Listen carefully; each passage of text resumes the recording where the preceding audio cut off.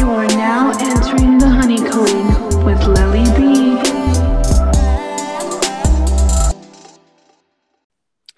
What's buzzing, everybody? Welcome back to Honey's Raw Rambles. I am your host, Lely Bee, and also your friendly neighborhood mental health advocate and behavioral therapist. We are back for episode 4, and per the title, you can see we have a special guest today who also happens to be my good friend, Hunter. Hi, Hunter. Welcome to the podcast. Please tell us a little bit about yourself. Hey, how's it going? Thanks for having me. So I I'm a mental health advocate, a men's mental health advocate. I believe that it's something that's not talked about enough, and so I appreciate you having me on and able to talk about it. So I'm just a single man. I have children, and I I love learning things. So I yeah, I'm grateful to be here. Awesome. Great to hear. And also, he is tuning in from the beautiful state of Utah. So, those who know, I'm in California. That's quite a while, but not too long away. So Hunter and I actually met on TikTok Live, and we met through a group that is completely irrelevant to where we are now in terms of speaking to mental health. And I talked a little bit about my podcast on there, promoted it a little bit. He showed interest, and so here we are now. So, per the title, we're going to be talking about emotions, more specifically those that are not so happy and pleasant to deal with. And like he said, he is a mental health advocate for men, which is, I would kind of say, is kind of rare. And I really appreciate that because, to be honest, I've never met somebody who does do that. So, Hunter, I just wanted to start with a little question just for an icebreaker. Um, what is your experience with raw emotions and those that are not so pleasant to experience? Okay, well, thank you for all that. I really appreciate everything you just said. That made me feel really good. And there isn't a lot of people that talk about men's mental health. That's why we're spreading awareness. So to answer your question, um, I I I I grew up not allowed to express my emotions and feelings, and I thought that was normal. And a lot of men, they get shut down. You know, just the idea that society has that men aren't allowed to show emotions because it makes them look weak. I grew up with that mindset, and it took like I carried that into my marriage, which wasn't healthy, and started raising kids with that same mindset. And I got divorced, which changed everything for me. That sent me on a path uh, towards where I am now. And I learned that we're all equal, right? Men and women, everybody's the same, and that we all feel things. And I learned that you know expressing our emotions in a healthy way is beneficial. And so I took classes, and I just through the experience of life, I learned that um, expressing myself, expressing my emotions, whether they were, happy or angry or frustrated or, anything like that, like expressing them in the moment, acknowledging them in the moment. I learned that, I feel better. Right. And I've taken, steps to like I meditate and I journal and, I read. I love reading. So a lot of stuff that I've learned is through books and just experience. So, um, and the reason why I decided to do that is because I wanted something better. I wanted something better with my life, and I wanted to raise my kids in an environment unlike mine. So like I see a lot of men that hold things in, and I don't like it. And I just want everybody to know that it's okay. It's okay to cry. So Right. Perfect. Yeah, that's a really good elaboration on what we're, talking about. And I totally hear you on, there's such a stereotype where men are just expected to be these strong beings and completely emotionless people. And I personally do not understand it. I know a couple people that have actually been raised like that, and I know that it brings a lot of pride issues into friendships, relationships, and like you said, marriages. What do you feel like is the problem? What do you think is the root of wanting to be emotionless and strong? What is the purpose, or what do you think people think when they develop that mentality? So men are we're supposed to be the protectors. Like men protect and provide, right? Right. That's our key. That's our um, main focus in life. Protect and provide. Over time, people have thought that, oh, crying makes you look weak, or showing emotion makes you look weak, and therefore, people think, oh, that person can't handle life because they're crying, or they show their emotions. And just over time, it just became the norm. It became the norm. Like, when I grew up, when I was a kid, I thought fear and respect were the same thing. Like I was afraid to do anything, and so that's how I grew up. And I I saw everybody doing it, and I would bottle up these emotions. I would bottle up the emotions, and I can only speak on my experience, but I know that there's a lot of men that have shared with me the same thing. So um, I would bottle things up. I would bury things and be like, I'm cool, I'm fine, I'm good. And I would just be this wall, this stone wall of just emotionless wall. And then I would take hits, left and right, and just get popped. And then I would explode, and uncontrollably explode. And I would lose my temper, and things would happen.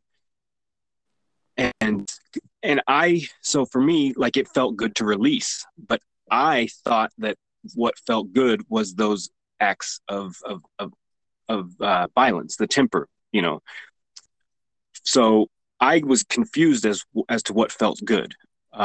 When I learned that it wasn't actually the acts that I was feeling good about, it was the release. So I learned that releasing the emotions in a proper way, like, so when when men when men take hits, they feel like they can't talk. They can't do it because and they don't have anybody to talk to. We don't have many people to talk to, and that's because of society. It's because of how society uh, has painted that picture of men.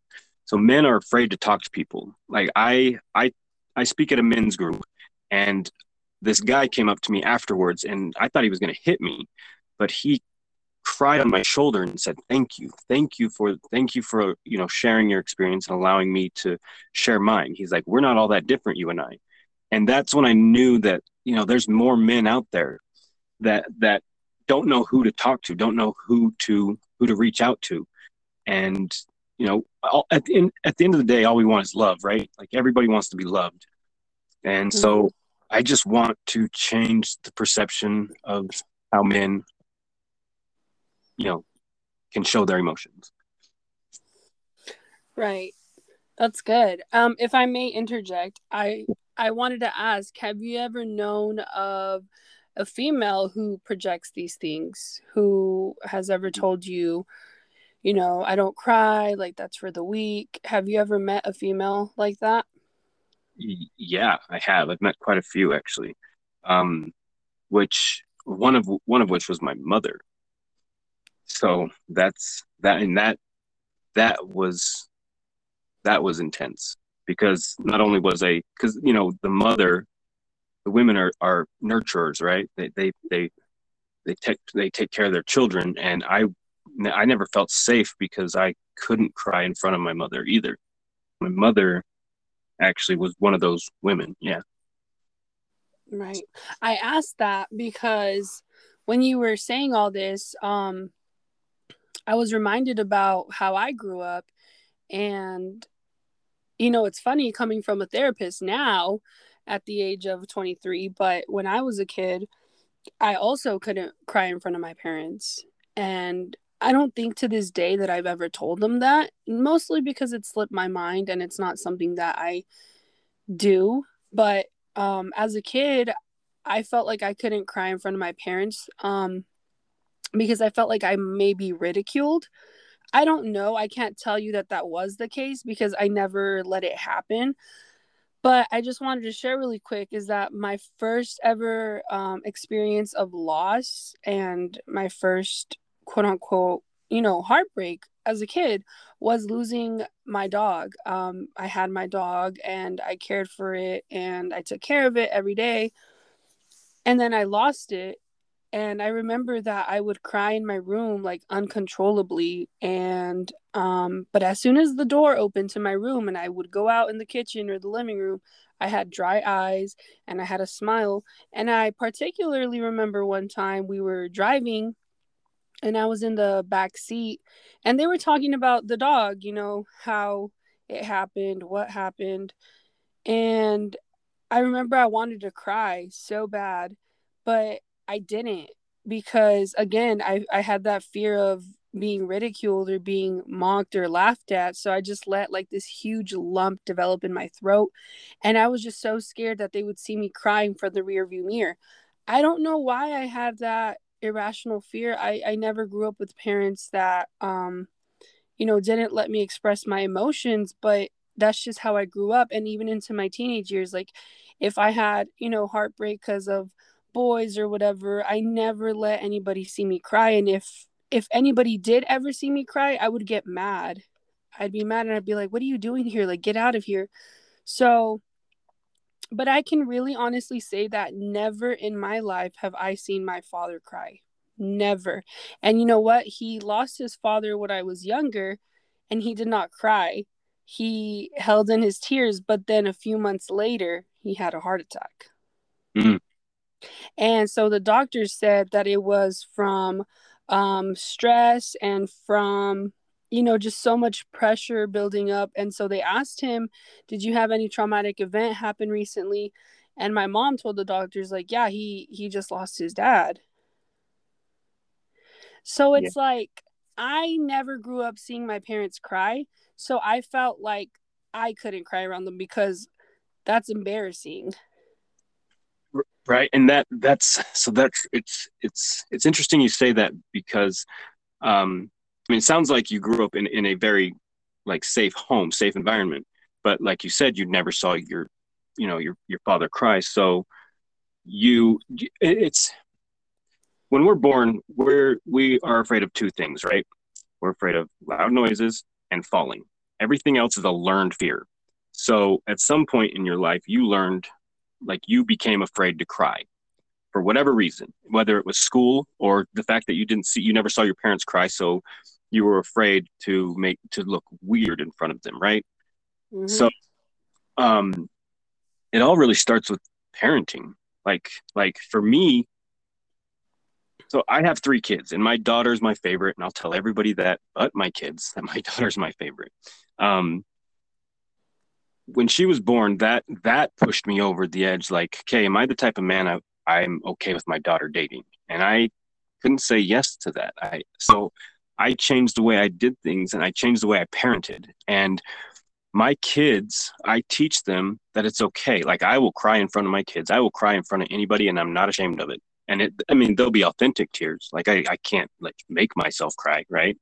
But um, I make for me, it all starts with the parenting. And I have taught my kids that I am a safe place. I am safe, and that I love them regardless of what they do. I'm safe, and they can come to me now and they're okay with crying. They don't like I see my kids growing up and they can release their emotions a lot easier, and it's beautiful to me. And it's something that I wish that I had when I was younger. However, if I did, I wouldn't be right here, right? So it all starts with the parenting for me, just like learning how to be vulnerable in front of your children, which allows the children to be vulnerable in front of you, and then they know it's okay, and then they take that out into society, and they'll be less likely to be afraid to show emotions. You know what I mean? Yeah, that makes perfect sense. I mean, most of these things are carried from generations to generations, because something I know is my mom told me that, her mom didn't show her. So something that goes on in my life is that my mom's not very expressive. Mm. She, occasionally, very occasionally, and I can say maybe every couple years, she will verbally say, I love you. So I didn't really grow up hearing that from her. I grew up hearing it from my dad. My dad, he's very expressive. It gets to the point where he's like smothering me, like kisses, hugs, I love you and stuff. But growing up, I noticed that I wasn't getting that from my mom. My mom will never and has never gone up to me for a hug voluntarily. It's always been me. My mom has, very scarcely said I love you throughout my life. Um, I can genuinely say that she has never gone up to me voluntarily to give me a kiss, any of that, nothing. And so, you know, and that's another thing that I'll touch on later. But when I was going to therapy, I confronted her about it and I told her, hey, why don't you do all these things? And she told me, yes, I do. And I'm like, no, you don't. And she's like, well, I express my love to you in a different way. I buy you clothes and I clean your room and I cook you meals. And I'm like, that's, okay, I'm grateful for that. But I really needed this affection from you, and like you said, mothers are nurturers. And I've said it before and I'll say it again. Like, I did grow up in a safe home. I love my parents to death. They're really great. They've done so much for me. But I'm just, nitpicking those things where these are things that I grew up with. My mom not showing any emotion because she wasn't shown any emotion by her mother. She wasn't shown any affection. She didn't know it. And so what I told myself and what I told others is that how are you going to teach something that you haven't learned? Right, right, right. Because we only live how we've been taught, and like when I saw my mother and her husband, that marriage, that was the only type of marriage I saw. And so when I got married, I thought that that was norm. I thought that that marriage was what I was supposed to do. And, obviously I got divorced, which by the way was the greatest thing to ever happen to me. Um, it pushed me over, it pushed me to the point of, okay, I need something has to change, right? Um, but yeah, we only do what we've been taught. And it's not, it doesn't make us at fault. That just gives us the opportunity to go out and figure out what we want. So, but yeah, I can see what you're saying with your mom, and I'm glad that you recognize that and confront her about it, because not many people do that either. No, not many. And there would be parents that would get defensive about it, like, oh, you're ungrateful, like you're pointing out these flaws in me. I didn't deal with that. My mom was like, I knew that she was reflecting because she kind of just took a step back and was like, huh, I left it at that. I went to my room, but I saw her try to do it and it wasn't coming to her naturally. It kind of seemed forced. And, I told her, I was like, I'm an adult now. Like, it's fine. Like, you don't have to do it. I'm just letting you know that this is what I needed when I was younger. And I don't blame you. I do not blame her at all because, again, you can't teach something you haven't learned. And so that's another thing is their marriage is the only marriage that I saw growing up. And so now that I'm engaged, I take and I refuse, so I'll take something that I like from their marriage and be like, oh, I'm going to apply this in my marriage. I like this. Look, we should do this. We should do this. That is something I'm not going to do. I'm going to stay away from that. See, this is what happens when that happens. So no, thank you. So I've been taking like mental notes and stuff. And now as an adult, I'm just like, okay, like this is what healthy looks like. And this is what toxic looks like. And so That's it's awesome. just crazy, That's that's awesome that you have that awareness. That is huge. That is going to do wonders for your marriage. Like that's amazing. So good for you, first of all, for that. Props to you. Thank um you. like, so when you're talking about how your mother said, I show you love in different ways. That reminded me of, the five love languages. Like we all give and receive love differently. It's up to us to acknowledge how we receive love and how others receive love, right? Right. So, like for me, back in the day, it was words of affirmation and gifts, like receiving gifts. That's what I liked. That's what I needed. I don't now it's physical touch and quality time. Like I'm older, I'm a lot more confident with myself, and I don't necessarily need the words of affirmation. When I hear them, I acknowledge and say thank you, but it's not really necessary. You know what I mean? And so that's key to know how any person in your life, whether it's a romantic relationship or a friendship or family, learning those people's love languages and how they receive love, and that would make those connections a lot stronger, right? Right. Yes. And for any listener that has made it this far, thank you, first of all. And also, I'd like to say that the five love languages are a book that you can read. It's by Gary Chapman.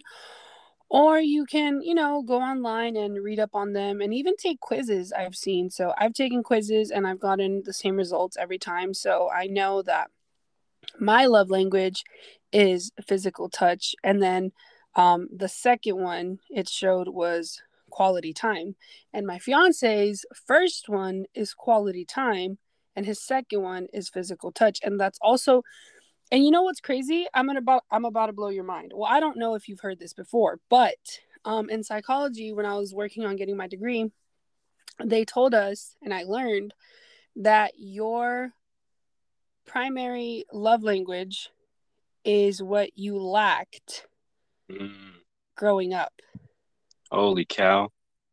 Yeah. So it's crazy. And when we analyzed this, my fiance and I, he was like, oh my goodness, like quality time, like, because of his own life and going on, I'm not gonna come on here and put out his business, but so physical touch was mine. And I was talking about how my mom never gave me hugs, never gave me kisses, Yep. and it's crazy. And so, but like you said, your love languages change now, and that's because as we progress through life, we're constantly evolving.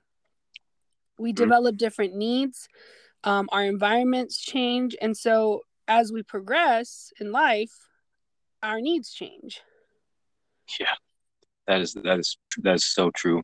That you really did blow my mind. Like I was not expecting that, but it made like just looking back, like I'm like, yeah, no, I never got the physical touch. Like I never got hugs from my mom.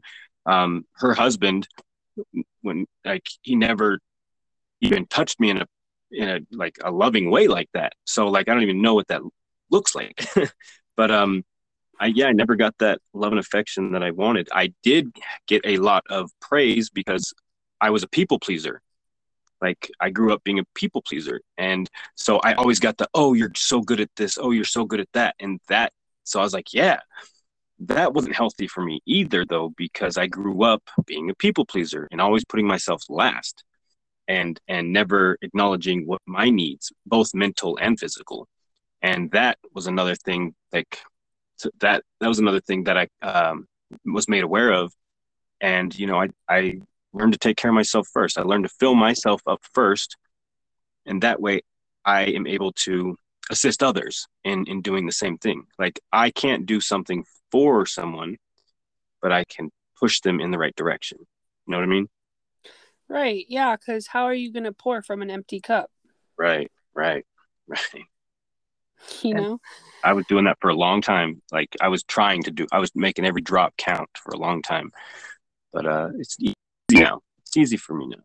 I mean, I still have a lot of work to do. I still am trying to better myself every day, both mentally and physically, and it's just easier for me to have these conversations with people and like strangers. I love it. I love doing it because I know that what I've been through, all the abuse and both mental and physical, I know that I came out of that a stronger person, and I want to reach out and help others that have gone through the same, that might not know how to handle it. Right. And then you also get to enjoy the fact that they have no background knowledge, so they can't judge you, you know?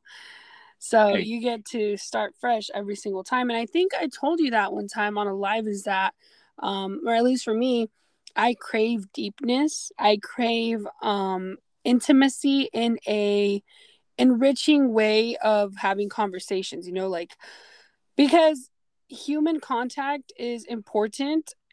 You know, life is already short as it is, so I'm constantly trying to meet as many people as I can, as long as I have, you know, this time on earth. And I love having deep conversations. I love passing the superficial surface. I hate absolutely. small talk. You know, I think I heard you say you listened to my last episode where I talked about how small talk is the easiest thing to do. You know, people don't want to put an effort into having conversations and building, you know, relationships, and, you know, taking off that layer in order to go in deeper into conversations and form connections. So, yeah. So it's funny, like, because, well, first of all, I agree with everything you just said. And I have listened to all your episodes. I figured I'd listen to them all, so I knew what I was getting myself into.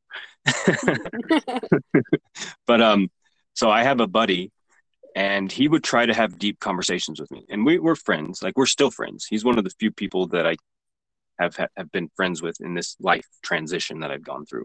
But he used to try to have a conversation with me, and I would just nod my head and be like, I don't know, bro.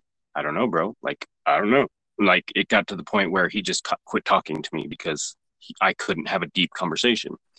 When I realized and started getting in tune with myself and listening to myself, and actually, you know, striving to be better, you know, now him and I have great deep conversations, and that's I love having those deep conversations. Like you said, small talk is it's easy, but it only gets you so far. So, like, and that's why I got on TikTok, was because I wanted to reach out to people, because I knew that there were other people out there similar, with a similar mindset, you know. And so I love deep conversations, and it's made it a little harder. And I'm sure, as you know, it's made it a little harder to meet people because a lot of people don't like having deep conversations. Mm-hmm. Yeah, it makes them uncomfortable. And you know what? I don't blame them, because if they haven't learned to be intact with their emotions, or, you know, to keep a conversation going, it's not their fault. You know, they haven't learned that. They haven't unlocked that skill yet. Right. So, like, I I absolutely love that you're doing, like, I love your podcast, and I love everything that you're doing. And um you know, I I have a question for you, actually. Um why did you become a therapist? Because and I'll tell you why I'm asking after you answer the question. Oh, okay. After. Okay, and you know what's so funny is I took a little note too of a question I wanted to ask you, and I was like, oh, because we left the topic so fast, and I wanted to go back to it, but the conversation was so good that it just was left in the dust. So I guess I'll ask you after I answer. All right, perfect. Okay, so why did I become a therapist? Let's see. Again, I feel like people have this view of therapists like they're so knowledgeable and they're so intact with their emotions, and like they can, you know, help anybody and everybody is just going to be great after they have a session with them. And that's not exactly how it is. I'll preface this by saying that therapists, you know, have their own problems, because, you know, I see clients every day, and clients that range from having autism, having ADHD, having anxiety, all these kinds of things. And we have to kind of form that barrier of, once we go home, like, we're no longer at work. So I try not to think about my clients' cases and stuff like that. But that's besides the point. So why did I get into therapy? Well, it's easy.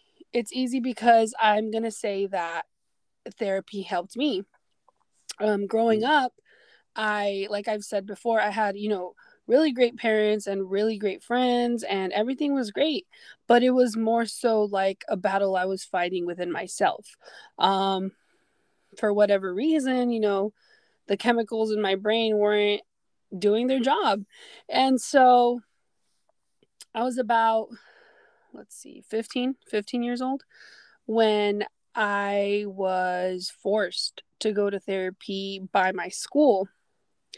So the vice principal, told my parents. So here's what happened. Here's the story. I didn't really want to get into it because I didn't want it to be extended, but I'll just get into it. So when I was 15 years old, my brother moved out of our home. He went on to do, his own thing. He was in college. He was making a life of his own. But he's my only sibling. So he was my first best friend. He was, everything. I loved hanging out with him. It was an everyday thing for us. And so when that sudden change took place in my life, that was it. The house was always quiet. My parents were always working. And so I kind of just was like, what do I do with myself? And so, but my parents were also mourning the fact that he left home, and they were sad, because that's their firstborn. And so they were so focused on getting him what he needs and, reaching out to him, talking to him on the phone and stuff like that. And so I felt like all the attention was just kind of taken off me. And I was like, well, what about me? I'm still in this home. Like, why is nobody paying attention to me? So I went on, I was at school and I was just acting out. I was acting out because I was like, you know what? Like, my parents aren't even paying attention to me. Like, whatever. I'm going to be ruthless and reckless and I'm going to do this. I did something that got me into a lot of trouble, which actually led me to be suspended from my high school. So, troublemaker. Yeah. So, my parents were really sad about that. They were like, why'd you do this? And I was like, what? Like, you guys don't even care. Like, why do you care why I did this? I was being that kind of teenager to them. And the severity of what I did apparently was enough to get me sent to therapy. So the vice principal wrote a letter and told my parents, you guys have to take her to this therapist. Don't worry about any payments, like it's funded by the school district, da, da, da, da. So I went and I refused to talk. They were taking me to therapy and I would just sit on the couch and nothing would come out of me. And the therapist, it was already 3 sessions of me not talking. And the therapist told my parents, like, sorry, like, this isn't working. It's kind of wasting my time. And my parents were like, well, she has to come. It's required by the school. So eventually the therapist got me to talk because he said something that hit a nerve. And he was like, the people who, he said, the people who need therapy the most are the people that aren't in here. He's like, so if you're in here, it's because you don't need it. He's like, so what are you doing here? He's like, you're wasting my time. And, I just started crying. And so I actually developed a great relationship with him. I was going to him for 2 years, So I was eventually 16. I moved high schools. I moved homes. And I had to, leave. But by that time, I was already, good to go. And I remembered everything I went through when I was in college because I wanted to be a doctor. I had done surgical interns. I had been in operating rooms, everything. And I just had a sudden turn of events where I wanted to be a psychologist. I wanted to get a degree in psychology. I love the human mind and I was studying it. I was studying depression, anxiety, everything. And I loved it and it clicked with me and it resonated with me. So I reached out to my therapist from when I was 16 years old. As a 20-year-old, I reached out to him and he was just so, excited to hear that I was, number one, still alive. Because if we want to get deep right now, we will. Because at 16, I did not want to be alive. So he was like, wow, he was so happy to hear that I was alive. I was thriving. I went to college. And that really just pushed me to try harder, to work harder in college and get my degree. And so it was mostly based on personal experience and I've always been told that I'm a really good listener. So that's what led me to be a therapist, is my own personal experience and how it helped me, my own success story, if you will. That's awesome. That's awesome. And I mean, we can get as deep as you want. I mean, I look forward to it. So I know that feeling of not wanting to be, not wanting to be here. Well, and I've had that a few times in my life. Um, there was a time in my life where I didn't think I would make it to the age of 16. And when I turned 16, I'm like, what am I going to do with myself? I wasn't expecting this, right? Um, like so I love that you took your experience and it became a passion to you, because it's people that it's people like you that are going to change the world, that are actually going to make a difference because of that very experience of yours. I went to therapy and I hated it. I hated therapy and I never wanted to go. Like I have had abandonment issues my whole life. Like first my mom left me uh, my mom left me at a gas station in the middle of Houston when I was 12 years old and said, find somebody who can take care of you because I can't anymore. And there was a whole lot of things that had happened prior to that where, like, I don't really, it's not necessary to get into, but she left me alone and I had to figure out, and that was in Texas, and I figured out a way to get to Utah. Like I called my grandfather, he called my aunt came and picked me up and then brought me up to Utah. And that, like, and when I was in going to school up until the age of 12, I was locked in my house. Like I couldn't have friends, I couldn't go outside, I couldn't do anything. My grades were great, but I didn't have a social life. And then when I moved to Utah, I was given all this freedom and I didn't know what to do with it. So I run amok. I got in a lot of trouble. And hey, you've been suspended from one, or you've been suspended once. I've been suspended multiple times, and I got kicked out of 2 high schools, and I still graduated. So, but like when I moved to Utah, I had a therapist because my grandparents were like, "This kid is out of control. He needs to talk to somebody." Well, I already had trust issues, right?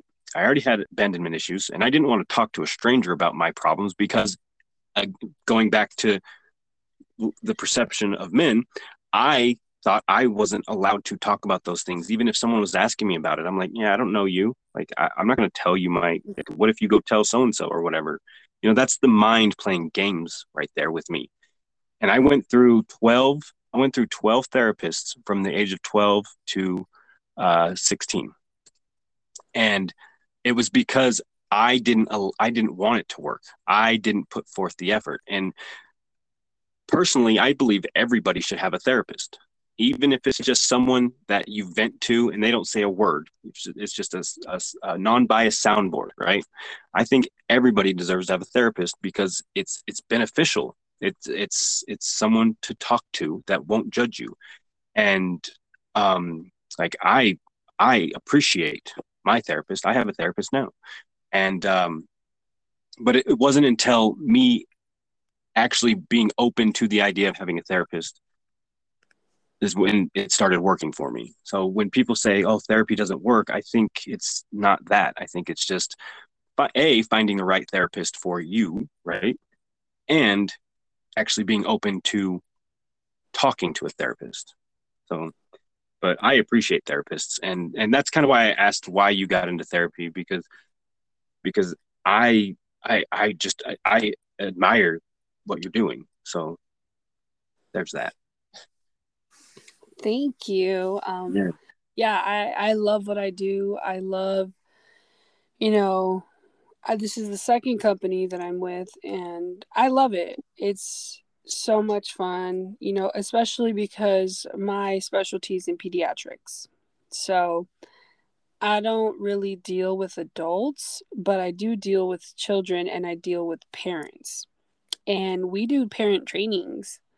Really? So yes, Wow. actually, I don't think I've ever mentioned that, but yes, we do parent trainings in which we give parents, the tools and we orient them. And um, For that, you have to have a master's degree or a PhD. So I'm really working towards getting there. I have training to do so, but if we're being real right now, I'm a little bit scared because I have been looked down upon from parents before because they feel that I'm young and I'm not really taken seriously.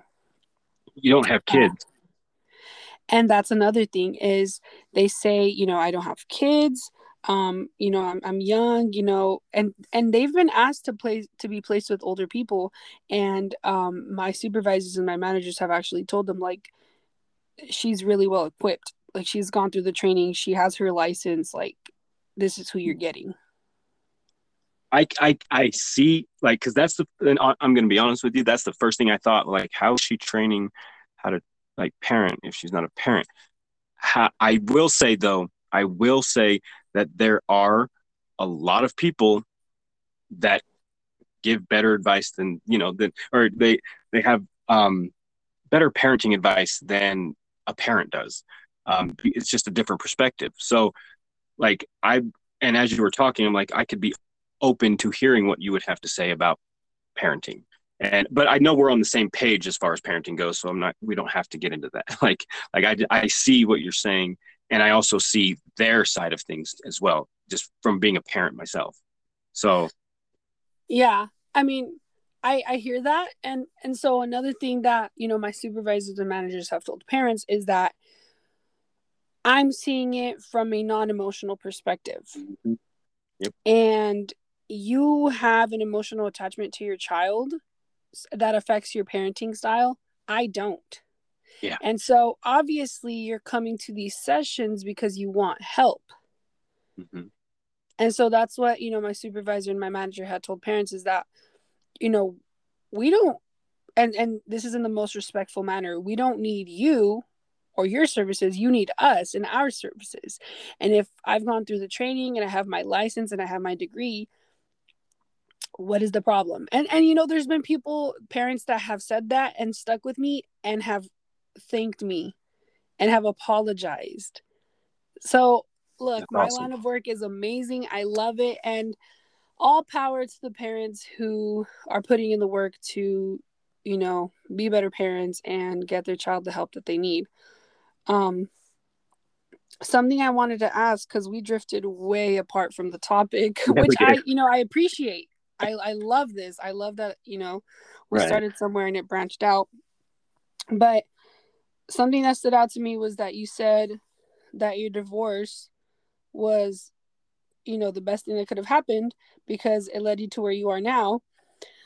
But what would you say is the reason that change came after the divorce? Was there any indicators during your marriage that made you feel like you had to change?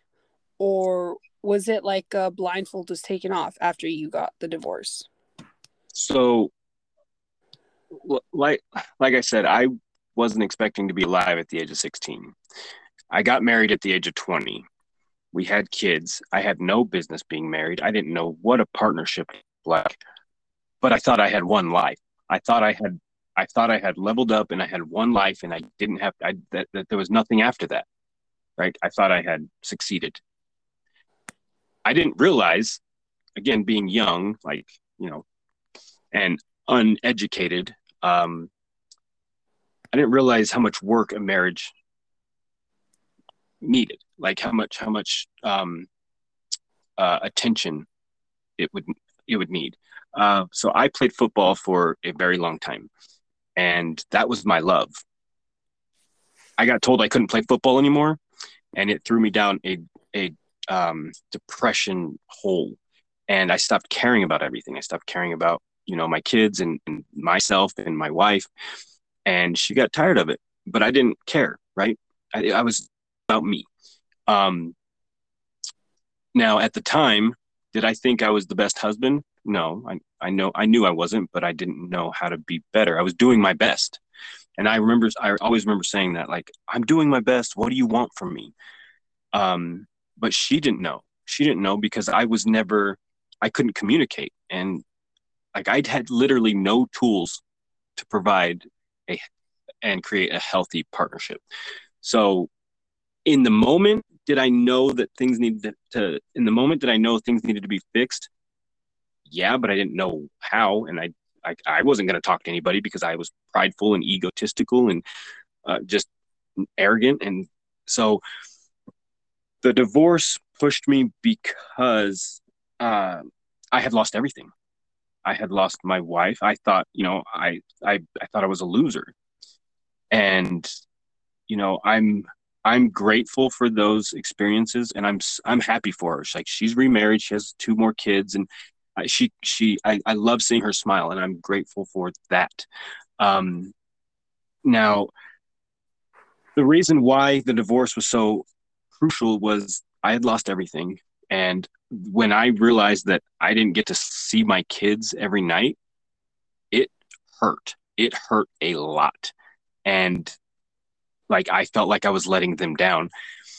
And so I tried and tried and tried for 2 years after the divorce, and it did not go well. I was a doormat. I was a yes man, and I did whatever. And when I learned to say no and stand up for myself is when like I started feeling more confident, and like I started paying attention to myself, and just gradually learning that I have emotions and why I feel things.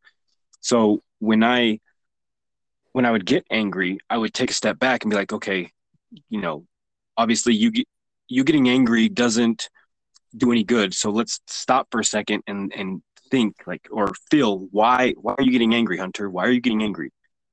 And I learned that I was letting a lot of other people affect my emotions. Now, I've since learned to just let things roll off let things roll off my shoulder. I don't take anything personally. And if you want to plug another book, The Four Agreements is a great book to learn to read. One of my favorite agreements is never take anything personally, good or bad. And like I learned that other people's opinions of me doesn't matter. It doesn't matter to me because I can't please everybody. I can only take care of myself. And as long as I'm happy, then at that point I can take care of other people and worry about other people's happiness. But I slowly started to learn that I had control of my emotions and my feelings and not to let other people affect that. And that was another key thing for me because I was always getting so angry about stupid things like traffic. I mean, we all get angry about traffic, right? but me personally, I believe that everybody is doing the best they can with the tools and the experience that they have. And so if someone from the outside has done something and it causes me hurt, I don't think like, oh, they've hurt me, I hate them now. No, they've done something that rippled out and caused me pain. So how do I respond to that instead of respond and react, to completely different words. How do I respond to that? And what am I going to do, as far as that person goes? One thing that I've learned that is very important, hate and anger and violence is only going to disappear with love. Hate doesn't get rid of hate. Violence doesn't get rid of violence. It's all love. Love will slowly make that hate and violence turn into love. Because again, we all just want to be loved. Some of us just don't, or have forgotten how to allow people to love us and love ourselves. Like self-love is the most important thing. Because you can't give what you don't have for yourself, right? I can look in the mirror every day and say, Hunter, I love you. And I enjoy that. And I love hearing myself say that, because 8 years ago, I couldn't say that. 8 years ago, I was so down on myself. I beat myself up over everything. I thought everything was my fault. And I learned it wasn't. Like for self-love, self-care, self-forgiveness are very powerful tools. And they don't make they don't make me better than anybody else. I'm no better than anybody else. I'm no better than you or anybody we know. I'm the same, and that right there allows other people to know that, okay, he doesn't think he's better than me, so I can confide in him about that. Like I just I can talk about my experience of life openly and confidently and without judgment. And that right there, being vulnerable is allowing like so many hundreds of people, millions of people that listen to this podcast, the opportunity, Wow. yeah, the opportunity to in turn do that, in their lives.